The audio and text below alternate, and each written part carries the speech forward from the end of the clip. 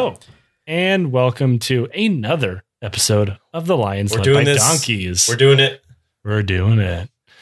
So this is part two of the War of 1812. So if you're just tuning in, go back an episode so you don't miss anything. Or if you don't want to, whatever, you do you. Yeah. If you like to live dangerously, you do that. If you like living life on the edge. Yeah. How you doing? Doing pretty good. You know, could be better. Yeah. But it is what it is. I don't really care most of the time. Yeah, I don't. You just don't care in general, or just how you're doing you don't care about? No, not how I'm doing. How I'm doing is but most of the time how work goes or anything like that, I don't care. Yeah, well, you have a unique job in that whether you care or that you don't care, the same amount of work gets done. That could honestly be said for a lot of jobs. Mostly from the government sector, because there's very few real valuations. But obviously, also when you're a mafia member, shit gets done under you. You usually don't have to worry about it. You know, I have a healthy amount of Old Crow pumping through my system. I'm wearing my wolf pants. They're shitty looking wolves. That's why I bought them. So they're the wolves that the privates get. Like, I'm a wolf, not a sheep. Now these are the wolves that you get if you have $50 to spend on a tattoo. And like I went, and that's funny because a lot of places don't even allow below 60 for tattoos. Yeah, I got these pants, which you can't see them, but I can. I got these for $5 at Walmart when I did a liquor run to Walmart. And I saw them hanging up, and I thought they looked so terrible, I had to own a pair. So I bought them, and they looked terrible. So we left off on our last episode with William Hall drinking himself into a surrender at Fort Detroit, and the American army looking all around bad for the first two major actions of the war. So leads us to the question of, why is that? Why did the army look so bad? Well, because the American army in general was totally unprepared and not ready for any war, right, let alone for one against the British Empire. The regular army was around the same size of the U.S. Navy at the time, which isn't a good sign. It was around 7,000 men, which isn't great. This tiny army is actually a symptom of a deep distrust in a large standing army that carried over from pre-revolutionary times. A large standing army was seen as a tool of oppression and tyranny in a lot of Americans' eyes, which is why you see things in the Constitution and the Bill of Rights that make literally no sense to us today, sitting here in the year 2018. Like, right. No free quarter for soldiers. Yeah. Like, of course, there's fucking not. Like, we were both soldiers. That would literally never happen. But this large, huge, encompassing army of permeating into every layer of life is what America was afraid of. Yeah. And it's kind of cool. I'm really big into Army Air Force history, right, and it kind of plays into the corps of soldiers, because soldiers in March Air Force Base back in California, a lot of houses in the area had add-ons for soldiers that couldn't live on post because there wasn't enough room, and they forced those houses to have those add-ons for those soldiers. So they literally violated something that was written in the 1700s. Right. So they had these add-ons, and you can tell it's an add-on because it has it does not go with the flow of the house, where you're just like, here's this small fucking room. Right. And this is it's a large part of why that mythos from the revolution we talked about in the last episode a little bit lived on in modern day, where they talk about the militia this, militia that, when it was absolutely the Continental Army or the regular army who won these battles and did all the major fighting. Right. But that Continental Army at the end of the Revolution was largely disbanded for this exact fear of if we have this huge giant army, the states are all afraid of their independence from a government, from a federal government. They wanted to be small and weak, effectively. And having a small and weak central government is not a good way to defend yourself, as America is about to find out. It's about to find out very, very quickly and violently. But at the outbreak of the war, the army was actually authorized another 35,000 men. Unfortunately, the army was badly paid and the living conditions were terrible, making it hard to come by these soldiers. The war was actually really unpopular from the outset as well, with several states just outright refusing to send militiamen to fight it. One of those, which we'll get into a little bit later as like a side story, was the New England states. They did not want to fight at all. Okay. And they did not. I can honestly see that. Yeah. So the force that the U.S. government was going to have to depend on was the militia, which was actually really big. By war's end, they would call up nearly 500,000 militia. Holy shit. Which was around of the same size of the entire population of British North America at the time. So this is not a small force. No. But unlike what Joseph Stalin likes to say, quantity is not quality of its own. No, it's not. Especially not here with the militia. No, especially if you heard last part where the militia kind of dipped on their boy. And that happens a lot. Yeah. Now, that's one of the main keys. We do not go into a lot of how militaries are trained here. Maybe we will sometime in the future. But in this day and age, with smoothbore muskets, when the armies are forced to come very, very, very close to one another to fire in large formations, as everybody's seen in pictures and movies, right. The only thing separating a effective army from a non-effective army is the discipline to stand there and get shot at. I mean, that's the long and the short of it. Yeah. Accuracy is important. That's why they're all grouped together like that. Right. For a large amount of fire to be put into one area. But the main thing that separates a militia from a unit of the regular army is the regular army is trained and disciplined to, I mean, mostly by fear and through physical violence at this point in time, to stay in line no matter what, unless they're completely broken and routed. Right. The militia don't have that. They'll march in what looks like roughly the same thing. But then when bullets start flying, they're going to run. Yeah. That shit's terrifying. I can't imagine what it's like to stand in front of a full regiment. I wouldn't want to. Of muskets pointing. Yeah, no, I wouldn't want to. Hell no. At all. No, not at all. So, you know, they'd be able to call up almost 500,000 men. And unlike what your high school history class and the Hollywood movies like to believe, the militias were just not good at war. There's a reason why one of the first things that General George Washington did during the Revolution was like literally physically beat the militia into regular army soldiers. The militia during the War of 1812 was no different from that militia, except they had the benefit of having a couple of Revolutionary War veterans sprinkled throughout it. But at this point, they're very, very old. You know, they're not exactly, this is decades afterwards. They were poorly led, virtually untrained, and badly armed, many of them still holding muskets that could have fought in the Revolution. To make matters worse, fucking daddy's old musket from the war. Yeah. Just passed down throughout the lines. Kind of like the Giselles that we talked about in the Kabul episode. You know, except these did not look nearly as cool. Agreed. Yeah. Just some old shitty brown besses. Many governors refused to allow their militias to fight outside of their state. And when the government forced them to do so anyway, they fought terribly. They might as well have not been there. Most of them ran at the first sign of combat. Mm-hmm. All of this mismanagement, this incompetence and confusion was bred into the federal government. This is because the federal government, like we said, was supposed to be very, very, very small and weak. Right. This left a lot in the hands of individual states. The year prior, in 1811, the Republicans, now I know this is 1811, not 2011. People are going to try to make connections of the Republicans of old and current Republicans. I'm not doing that. I feel like I need to put that out there. This is not a knock against any current politician. If and when I do insult a current politician, I'll do so openly. Check his Twitter. At JCast 99. Yeah. So the Republicans allowed the charter for the First Bank of America to expire. Now, if you're saying, the fuck is the First Bank of America? That's exactly my point. It doesn't exist anymore. It was a centralized bank, like most European nations have currently, and they had then.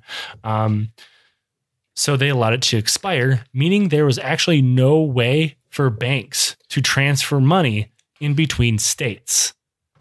You can imagine how hard it was to fund a war like this. Yeah. Each state would have to fund everything individually. And not all states are created equal, meaning some states' militia was better funded than others, and the federal government cannot help. Some of them were wearing fucking socks for boots. Yeah, probably. I can honestly imagine that. Yeah. So with that, in 1813, future president, current general, William Henry Harrison was given the command of the United States Army of the Northwest, and his mission was to retake Detroit. He failed, and a contingent of his 60 men were captured by the Brits, native allies, who then slaughtered them, which became known as the River Raisin Massacre. British Colonel Henry Proctor with Tecumseh pushed further into Ohio, laying siege to Fort Megis. And for the first time in the war, the Americans actually won. Nice. They inflicted enough casualties on the combined attackers that the natives decided just to go home. Without his native allies, Proctor had to withdraw, and they would eventually pull all the way back to Canada. Seeing an opening, the awesomely named and titled Master Commandant William Oliver Hazard Perry. These names this series has been great. Decided to try to push the Brits from the whole of Lake Erie. Perry had a battle flag made for the occasion. Emblazoned on the flag was the dying words of his friend Captain James Lawrence of the USS Chesapeake. Remember them? The Chesapeake from the last episode? Yeah. Well, when they were attacked, Lawrence said, quote, "Don't give up the ship." It probably meant a lot cooler back then. Yeah, it probably was. And Hazard had that, I'll call him Hazard, not Perry, because Hazard's really cool, but it had that emblazoned on the flag.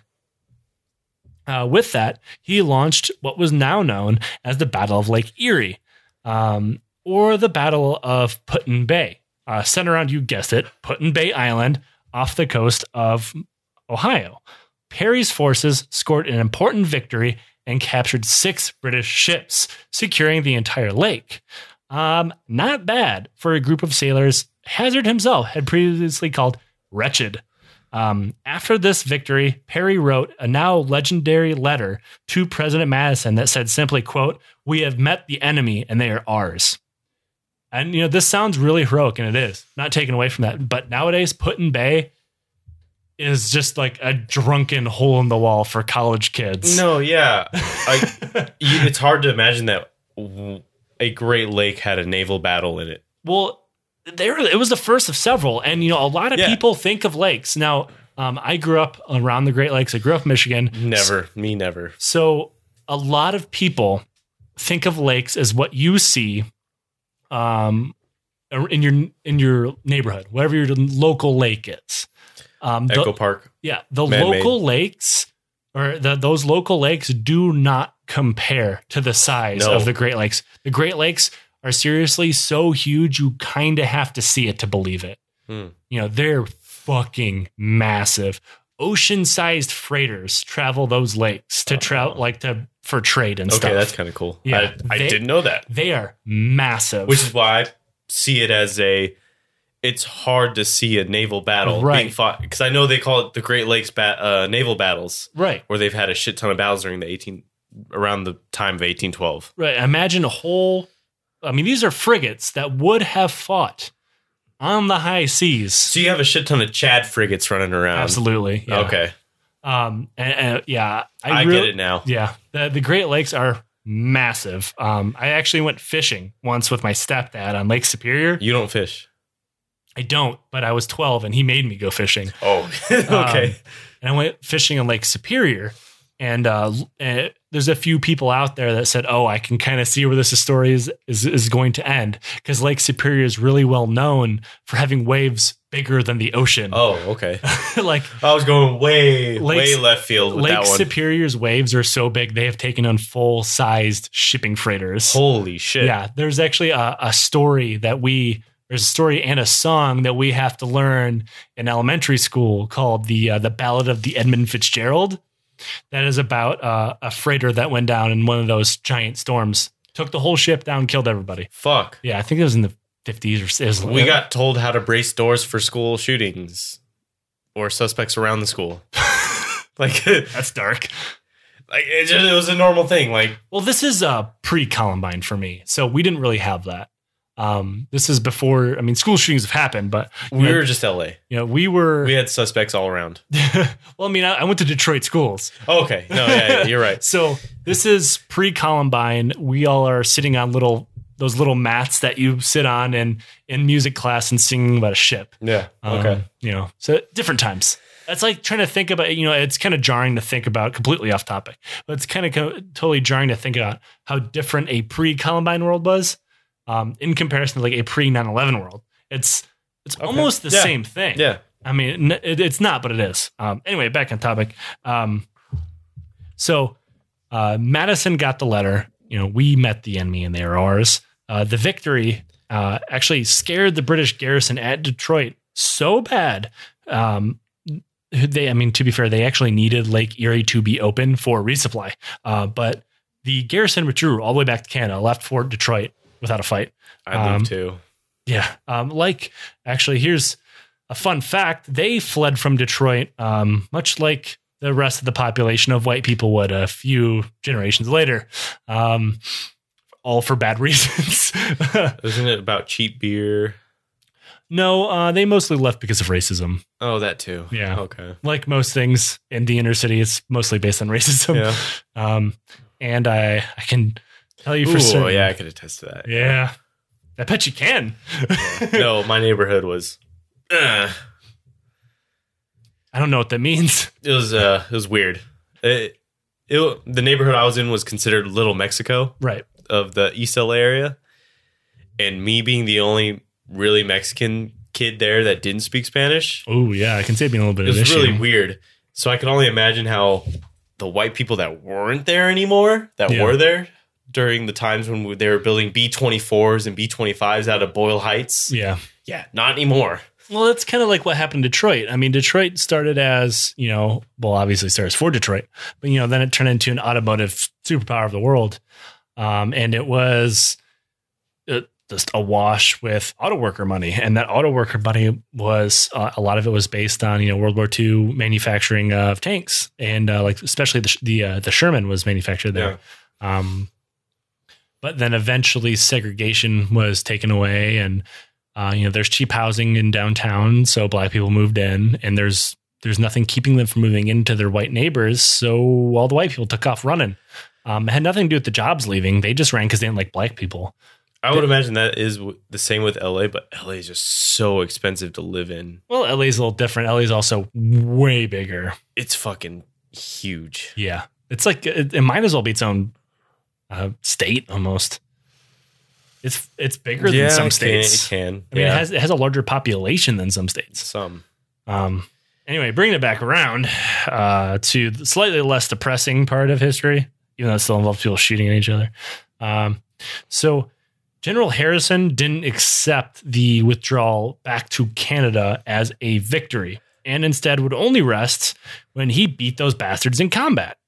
He launched another invasion of Canada, backed around 4,000 soldiers and militiamen. Among his forces was the governor of Kentucky and Revolutionary War hero Isaac Shelby, who was pushing 70 years old at the time, which is, I don't know how you age has inflation, but he's like 100 in modern day times because this is the 1700 or the 1800s and he's 70 years old. Yeah.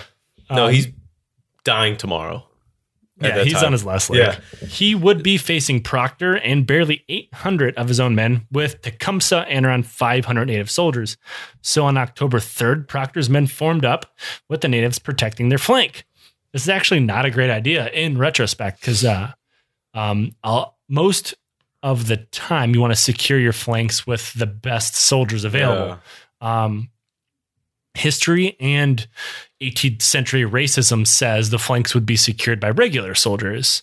Proctor actually instead secured it with native soldiers, which either means he's a bad commander or he knew the natives were better soldiers than him, but he just wouldn't admit it out loud.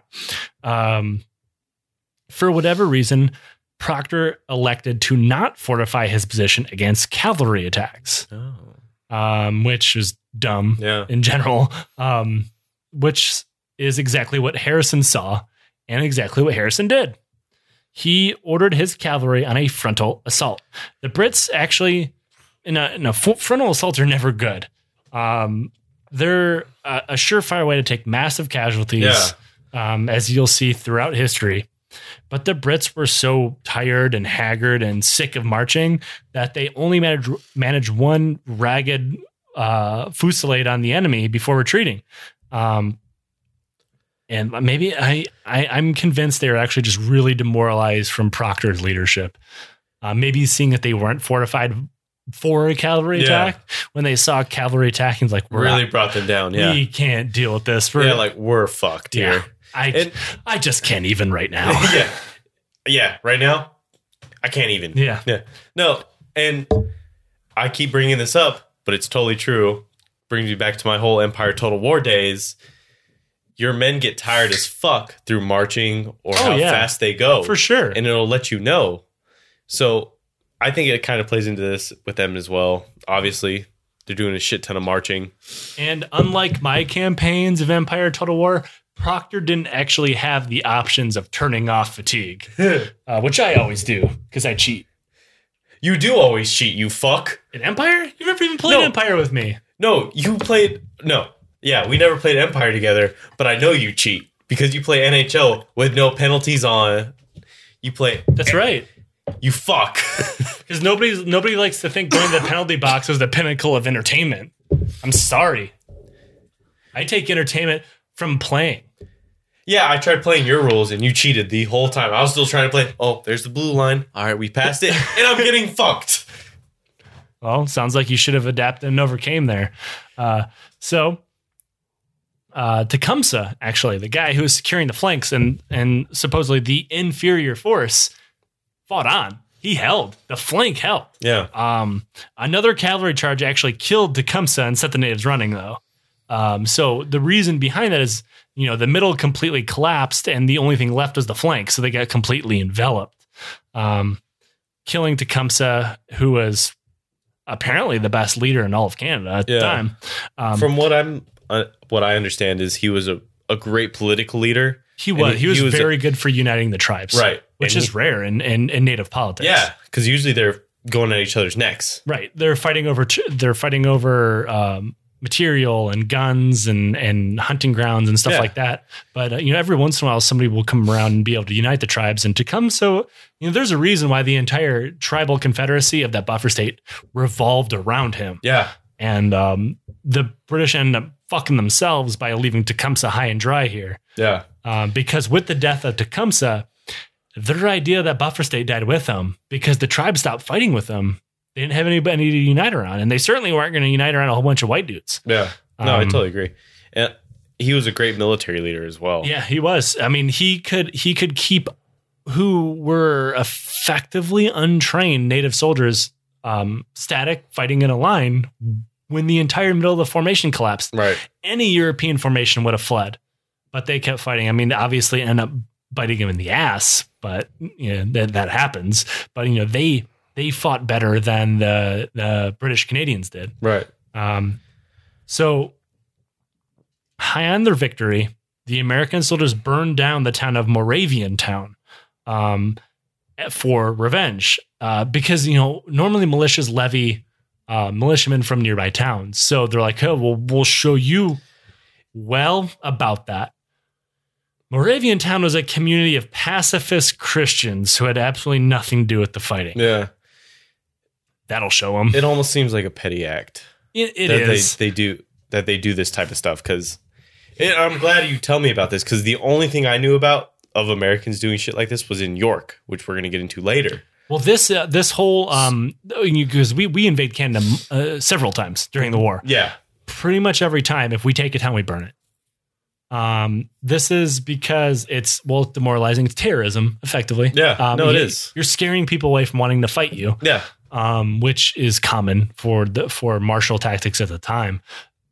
But I personally think completely uneducated opinion here. So a little asterisk above this one.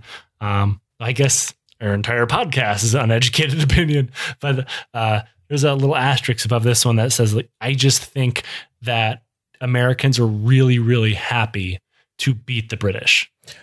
No, yeah, And no, I they totally were agree going with that. to sell it. Yeah. If they took something, they were going to burn that shit just to give the Brits the middle finger. The same reason why they impressed the British sailors when they won the one naval battle, when they never did that before. No, yeah, it's almost like It's like the I'm a Americans little always brother. bite off more than they can chew. Right. And a good example here is I'm a little brother. I have a big brother. Me too. And my big brother beat the shit out of me my entire life. When I was 17, I enlisted in the Army. I went off to basic training, advanced training, everything like that. I got in shape, became very strong. I learned how to fight because even though I got punched in the face a lot and I got jumped a lot when I was a kid, I never really learned how to fight. I just learned how to be scrappy. Oh, yeah, same. So then when I had the physical capability of winning that fist fight, I didn't just beat my brother's ass. I beat him unconscious. It's always a good story to hear. Yeah. I mean, but that is effectively what America's doing. No, here. yeah. Like, oh, we can win a fight now, guys. They put on their big boy pants. Yeah. And they essentially said, look, we're big dick now. We're our own country. America's coming on to the international stage. Right. And they're going to do it with a whole lot of firebombing, apparently. So the problem was, though, obviously they had nothing to do with the fighting in Moravian Town. So they burned down Innocent Town eventually. Another issue was Harrison obviously had one hell of a foothold in Canada. So he was going to be able to press this, maybe even take more territory. Yeah. But he couldn't. Harrison's militiamen were getting ready. Their enlistments were getting ready to expire. So he's unable to capitalize on this victory and had to pull back instead. Militiamen have enlistments? Yes. So, Yeah, I didn't know that. So how it worked back then, from what I could gather, if I'm wrong, someone please tell me. So militiamen can be called up only for a certain amount of time. So that's where that whole Minutemen thing kind of comes into play, or what is that? Well, the Minutemen were, that's kind of the idea that the National Guard is based on. The National Guard is based on the militia. So you have to rewind back a couple generations. Okay.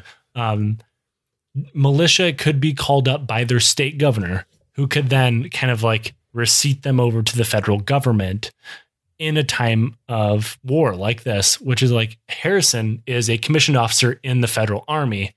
Therefore, he has tons of federal troops and tons of militiamen under his command. The militia will have their own officers who will be commissioned as militia officers. They're two distinctly different things, which is why Duzman, the guy who was under Lieutenant Hank's command in the last episode, Right. he was only commissioned as a militia officer. Right. But the main difference being they can only be called up for a certain amount of time. These are truly citizen soldiers. These are farmers who need to go back and tend their land. They can't be away for that long, and you can't extend them. That's why, back in the rewinding all the way back to the Revolutionary War, where General Washington had to give a stirring speech to get people to reenlist. Otherwise, his entire army was going to follow out. Yeah. But they couldn't just keep them. That'd probably be a lot easier if they could just stop loss their ass like they did to us. So, I go know fuck a few yourself, people militia. Anyway, this is the American Army of the War of 1812. So that meant this victory was about to be followed by a hilariously bad defeat and even worse planning.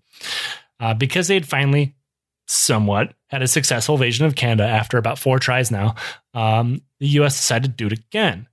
This time they decided to take the city of Montreal. So a successful invasion involves burning basically a city or a village? It was a village. A village. Okay. A successful invasion to the extent that they won the battle and they didn't get forced from the field. They left because, they had to, but they left in their own volition. So it's basically based off the battle. Yeah. I mean, at this point, not the invasion. At this point, you have to think that American invasions of Canada, they have a really low bar for success. Yeah, they do. They don't have a good track record. So they plan to take Montreal. Why take Montreal of all places? Well, no one seemed to think it was a good idea. Go figure, right? I mean, poutine?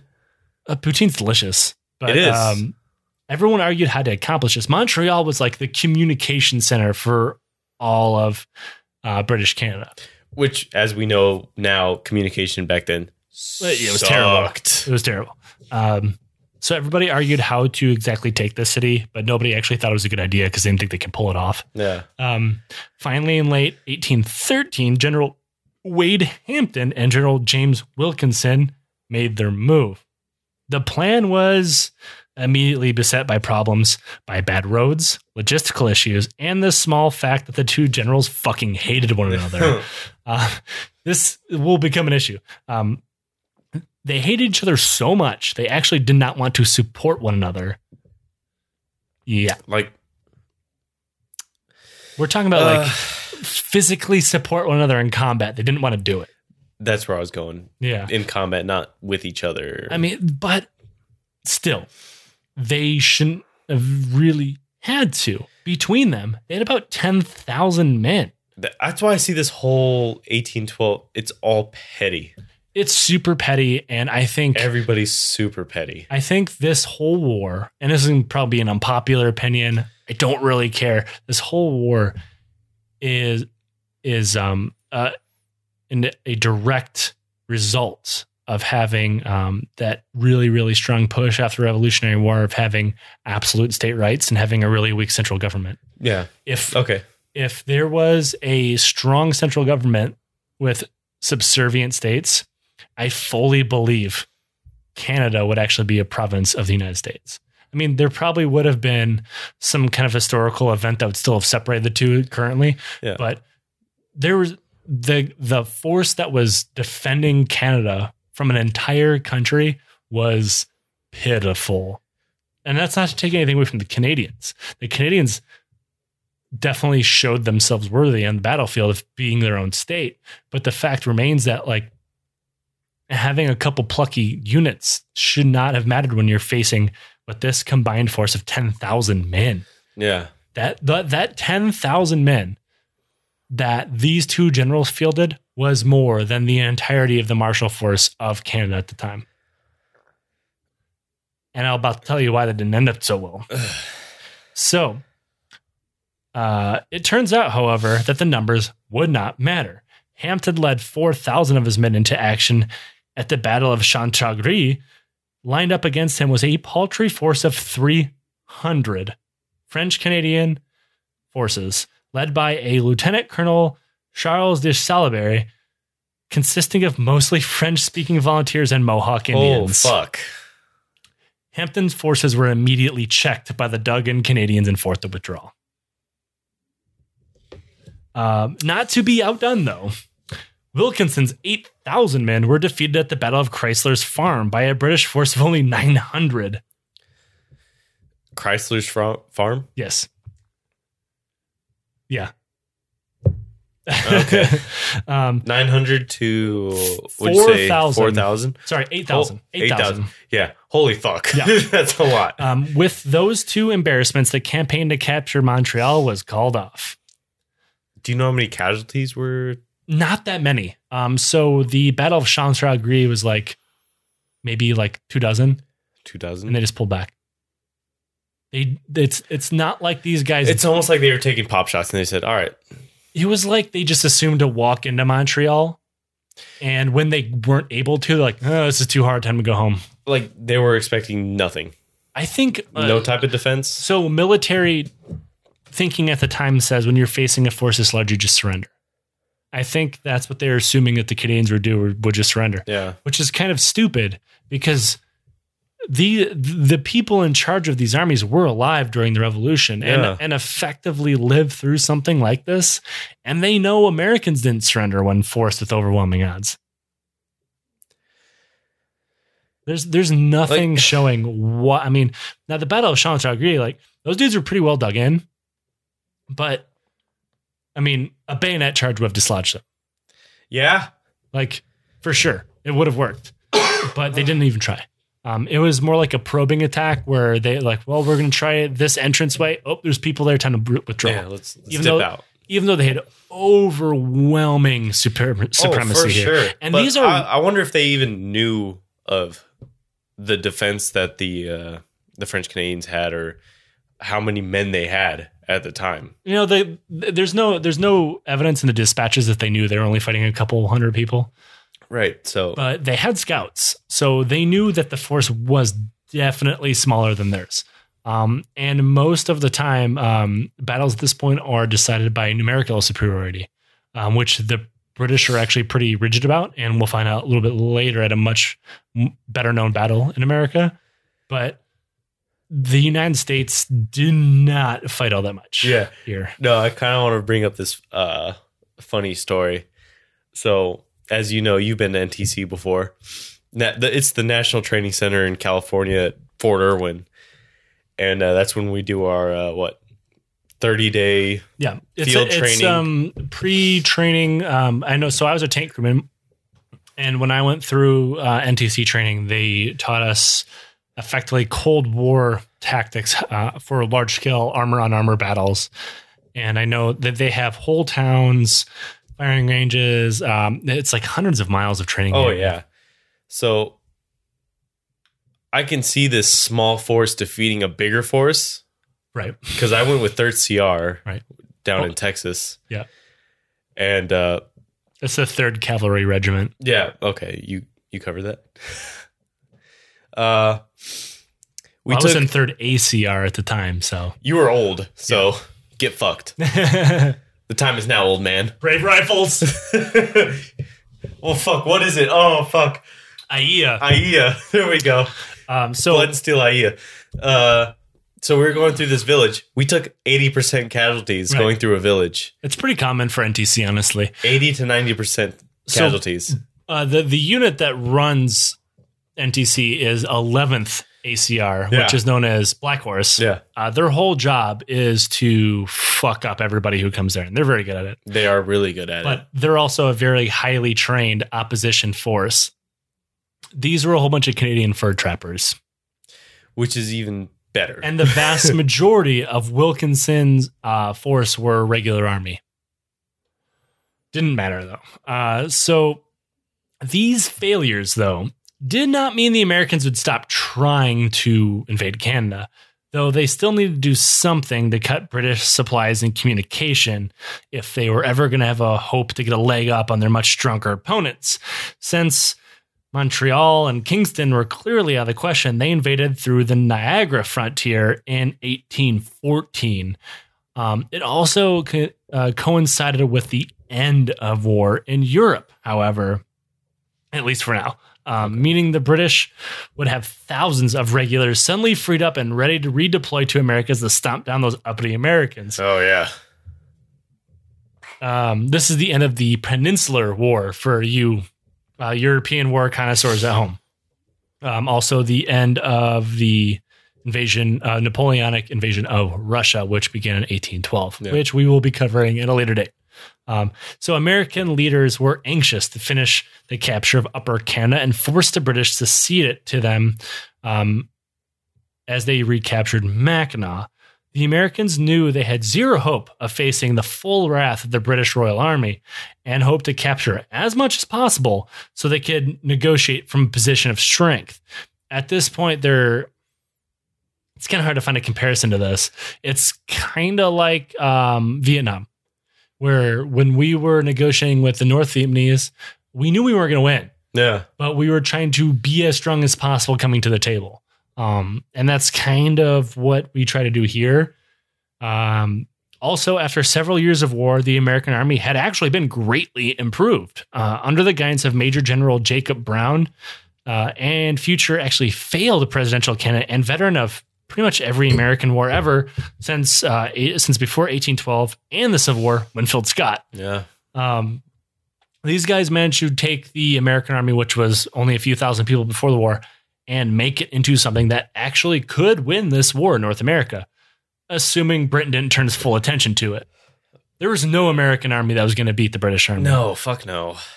So their work was actually evident from the beginning of the Niagara campaign. Their forces quickly took Fort Erie on July 3rd and routed the British Army from the field on the 5th of July at the Battle of Chippewa. Both occasions, Americans outnumbered their British counterparts by thousands, though. So we were actually still doing the whole we outnumber you by thousands thing like we did in Canada, except we're actually winning now. This would change, however, at the Battle of Lundy's Lane at the end of the month on the 25th of July, in what turned into be one of the bloodiest battles of the entire war, which with the worst name ever, honestly. And it was actually the bloodiest battle ever on Canadian soil. The two sides fought to a bloody standstill that saw Winfield Scott and Jacob Brown wounded in action, both of them. So not a good look for the Americans. No.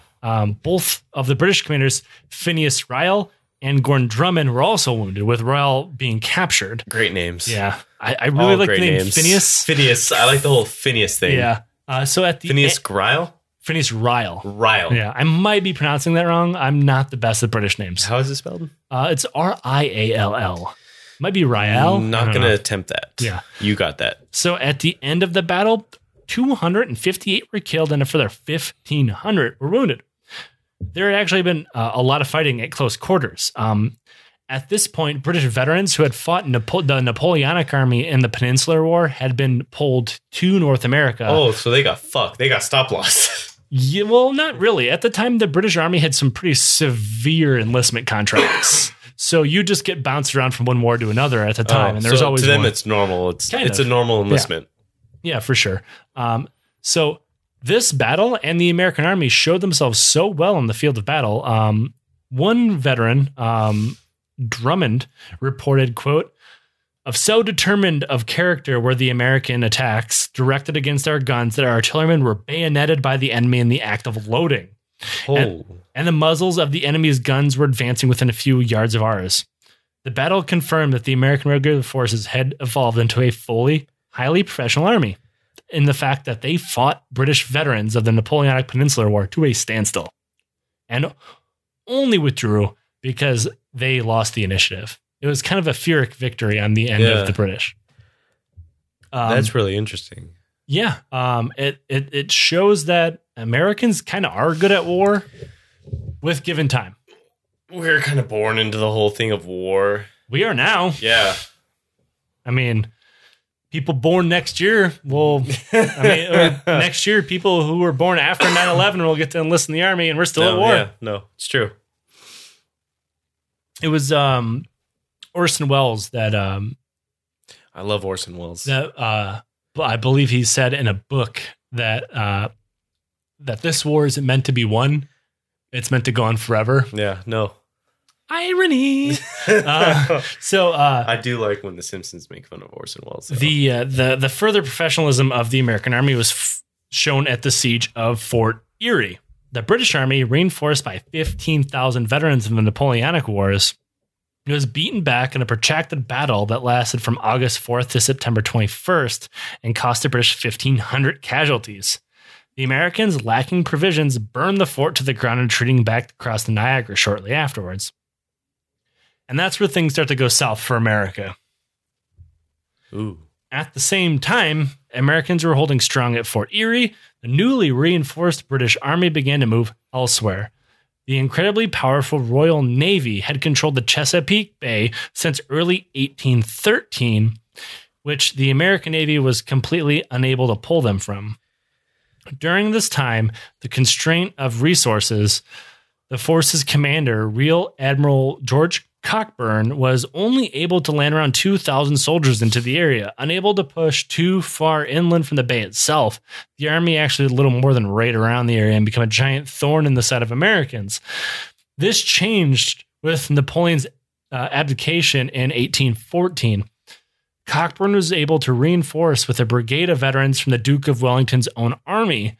Now, I know that sounds really, really impressive, and it is. They're still veterans, but this is like still before the Battle of Waterloo. Oh. So he's not like that Duke of Wellington quite yet, but he's getting there. He's not. Napoleon's not taking a nap at this point. No, so at this point, Napoleon's at Elba Island. He hasn't been. He's only been kicked out to the curb once. Elba Island. Fuck. He got sent to Elba Island for. Well, he abdicated the throne. That was his punishment. Right. Yeah. Now, at the complete side note, I'm a huge Napoleonic era nerd, but when he was at Elba Island, he actually was allowed to keep all of his titles and everything. He was still Emperor Napoleon, but his dominion was Elba Island. He formed his own army and In Elba Island. yeah, and which is like 20 people, and was Nice. and set government policy and all this other shit. But this is prior to Waterloo. Right. So Which I personally, Waterloo is one of my favorite battles to look up, which is, I hope we cover. it would be hard not to cover it. But that's at a much later time. Oh yeah, it is. So, with these reinforcements, Major General Robert Ross was able to put all of them in an army and push towards Washington, D.C. itself. From Nottingham, Ross continued across the Patuxent River to Upper Marlborough, from where he could threaten an advance on either Washington or Baltimore. He kind of had both cities in the palm of his hand. To confuse the Americans, he actually acted like he was going to go to Baltimore and quickly changed courses and went to D.C. Yeah. And actually, he may have actually just taken the capital completely unopposed if he would advance on the 23rd of August. But instead, he rested his men and reorganized everything because they've been marching pretty hard from the coastline. Oh yeah. So on the night of the 23rd through the 24th of August, at the urging of Rear Admiral Cockburn and some British Army officers under his own command, Ross decided to risk an attack on Washington. He had 4 infantry battalions, a battalion of Royal Marines, a rocket detachment from the Royal Marines Battalion, and 50 Royal Marine sappers and miners, along with 100 gunners from the Navy and 275 guns and 60 rocket launchers. Each being attached to a Congreve rocket, which are one of the better known first massively fielded strategic rocket units to be used in the military. They were actually more of a morale weapon than a physical weapon. They were super inaccurate. Yeah, they were. But they screamed and made loud noises and shit. They were probably pretty terrifying to see. No, yeah, I would imagine that. Yeah. And the noise alone. Yeah. Rear Admiral Cockburn accompanied this force. Interesting enough, there's also 200-man detachment of black refugees who had ran from their slave masters and joined the British. They would go on to be known as the Corps of Colonial Marines. So, interesting footnote here to take a left in the story. During the war, over 4,000 slaves would escape and run to the British for safe harbor. At the time, even though a lot of modern day self-described historians will tell you that slavery was normal in the world, it was absolutely not. In Western Europe, slavery is all but outlawed way before now, to include the British Empire. America was pretty much one of the only nation states still standing that had widespread impressment slavery. Yeah. Meaning the British invited this. I mean, granted, they're obviously free soldiers who kind of wanted revenge, kind of want to fight for their freedom. And the Brits did not cave on this. At the end of the war, in some of the arguments for the Treaty of Ghent, which would end the war, the Americans demanded that the British give all these slaves back, and the British outright refused and were actually ready to continue fighting because of it. But the Americans, terrified of continuing fighting, withdrew that. So at the end of the war, the British would actually resettle about half of those free slaves in Canada and the other half in the Caribbean. They never gave any of them back. This would go on to be the largest population of emancipated slaves from the Americas until the end of the Civil War. Good on them. Yeah, absolutely. Oh, yeah. Yeah. There's that's nothing some real fuck shit. Yeah. I mean, there's nothing but, and I could go on about this fucking shit forever, but there's a lot of people that still argue that, well, it was just a part of the time with slavery, and that would have been true 100 years before. But in 1814, this started beginning in the emancipation, that the vast majority of civilized society moved on from slavery, but the United States stayed firmly rooted into it. So arranged against them, the Americans put together a force led by Brigadier General Winder, who, in theory, could call up a local militia force of around 15,000. And despite the questionable quality of the militia, this would have actually been a pretty solid defense against the approaching British. Unfortunately for Winder, he didn't actually have 15,000 men. What he did have was about 400 regulars and could only muster about 1,500 militiamen. Nice. Hardly a fraction of what he thought he had. Winder realized that Bladensburg was the key to Washington's defense. Bladensburg was commanded the roads of both Baltimore and Annapolis, along which reinforcements would be moved in to join him. The town also lay on one of the only two routes available for the British advance to go into Washington. Yeah. In fact, the preferred route, because the eastern branch was really easy to ford there. So on 20 August, Winder had ordered Brigadier General Tobias Stansbury to move from Baltimore to Bladensburg. Quote, take the best position in advance of Bladensburg, and should he be attacked, to resist as long as possible. On August 22nd, Stansbury deployed his force around Loudon's Hill, where he hastily dug earthworks for artillery replacements. The road from Annapolis crossed the hill, and the road from Upper Marlboro ran from south to west. Furthermore, the road from Washington, Georgetown, and Baltimore all intersected behind it in Bladensburg. From this position, Stansbury dominated all approaches available to the British and controlled all lines of communication. So this dude was set. He was absolutely dug into the best possible place he could be dug into. Unfortunately for him, it wouldn't end that way. At 2:30 a.m. on the 23rd of August, Stansbury received a message from Winder informing him that he had withdrawn across the eastern branch and intended to fire the lower bridge. By fire, he means set on fire. Yeah, no. Therefore, trapping in Stansbury. Surprised, of course, because this was never planned before, Stansbury was seized by an irrational fear that his right flank could be turned. Instead of strengthening in his right flank, because he already had a total commanding position. Yeah. Instead of strengthening this, he immediately decamped and marched his exhausted troops who had just finished digging in across the Bladensburg Bridge, which he did not burn, to a brickyard 1.5 miles away. He had thus thrown away every tactical advantage available to him and fucked everybody by not burning the bridge down. Oh, my soldiers would be so pissed on Empire Total War. They'd be so mad. I know I'd be mad. At this position, eventually militias from the surrounding areas would trickle in and join the defense. They'd eventually number around 6,500 militiamen and 18 guns of various sizes. I know it's a pretty impressive force gathered. It is. And I know we're... would you say that it's based off the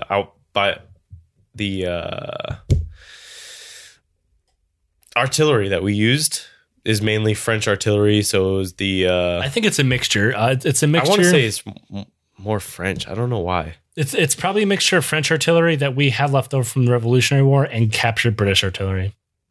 But either way, I mean, it's still a sizable force. Yeah. So on noon.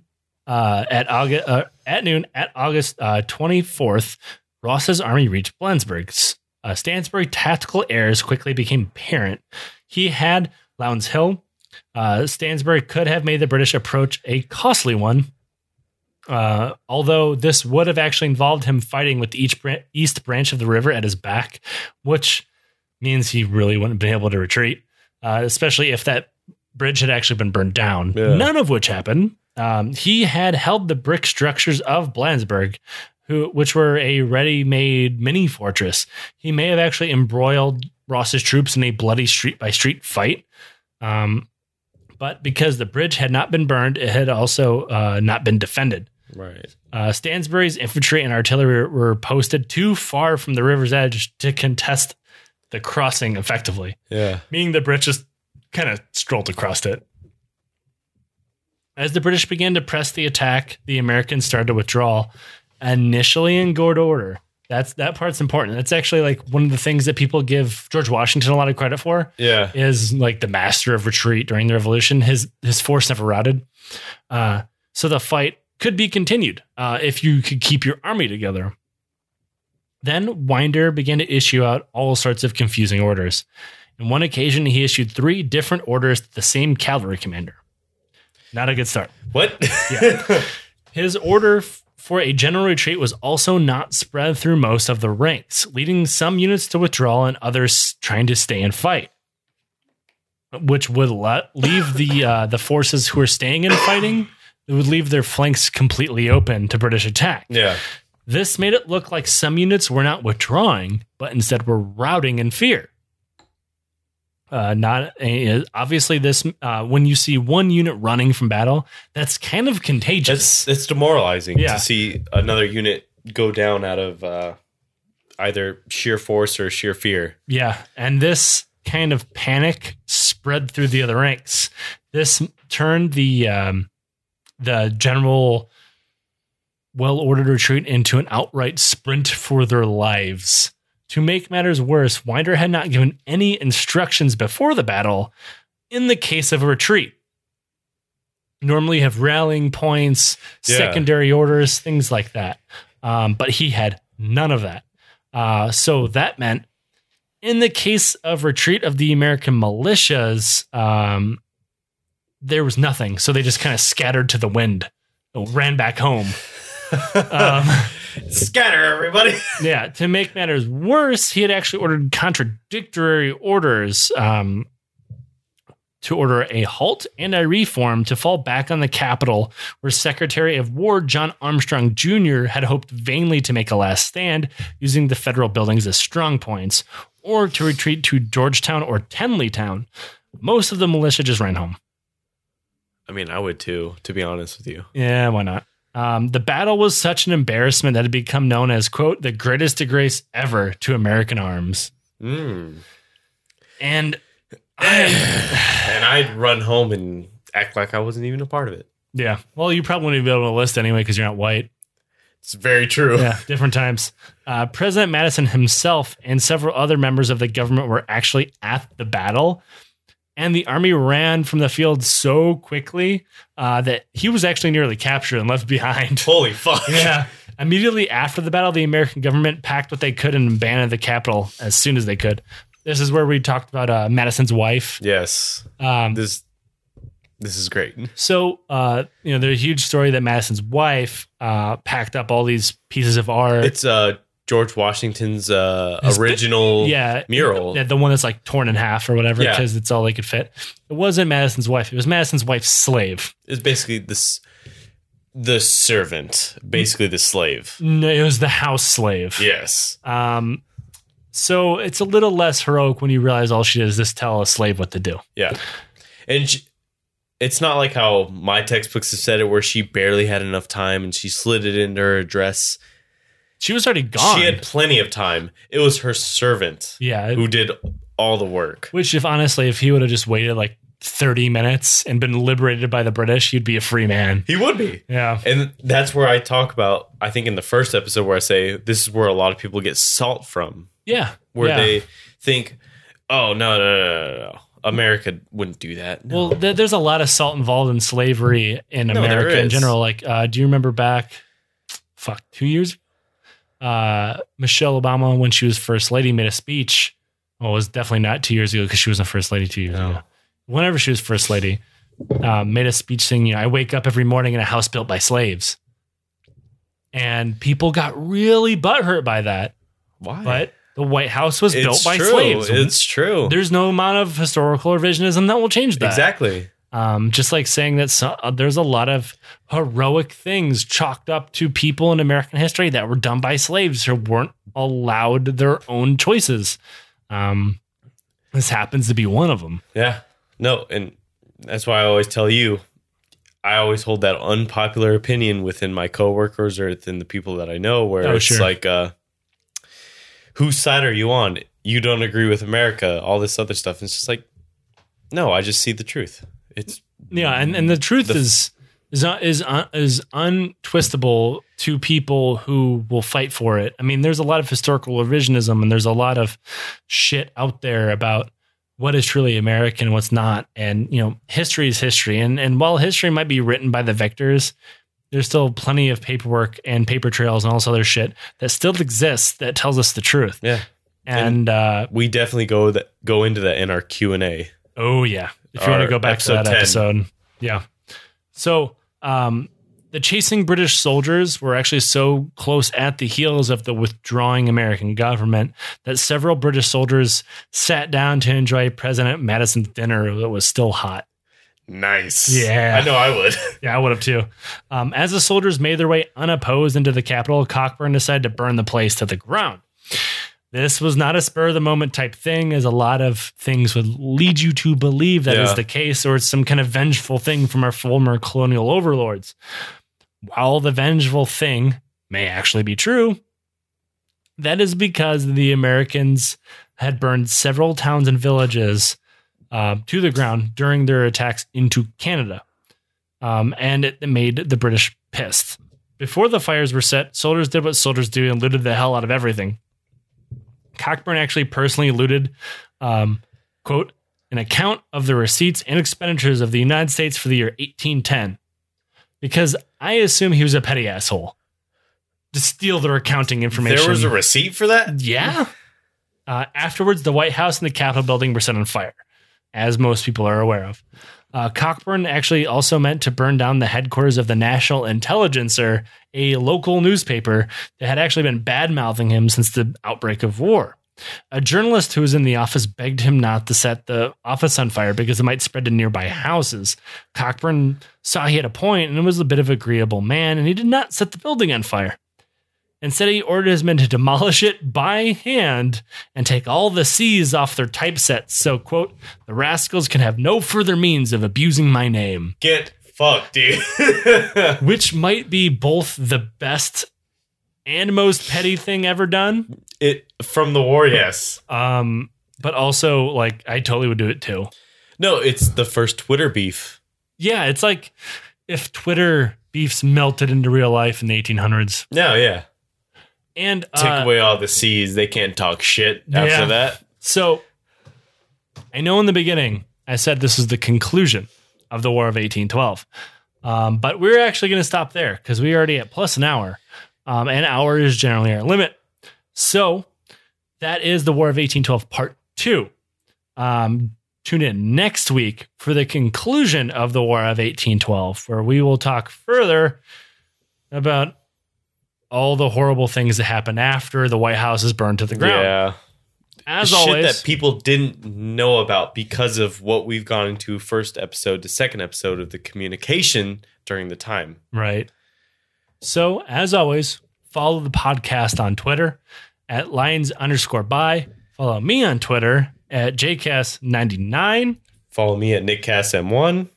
And please rate, review, share us amongst your friends. Thank you, Patreons. Yeah. Thank you to the Legion of the Old Crow for keeping us afloat and paying all of our server costs and the cost of future research. Our podcast will always be free, but if you think what we do is worth $1, you can throw it to us on Patreon. So I know everybody thought you were going to hear the end this week, but tune in next week for our conclusion of the War of 1812. Yep. Later. Bye.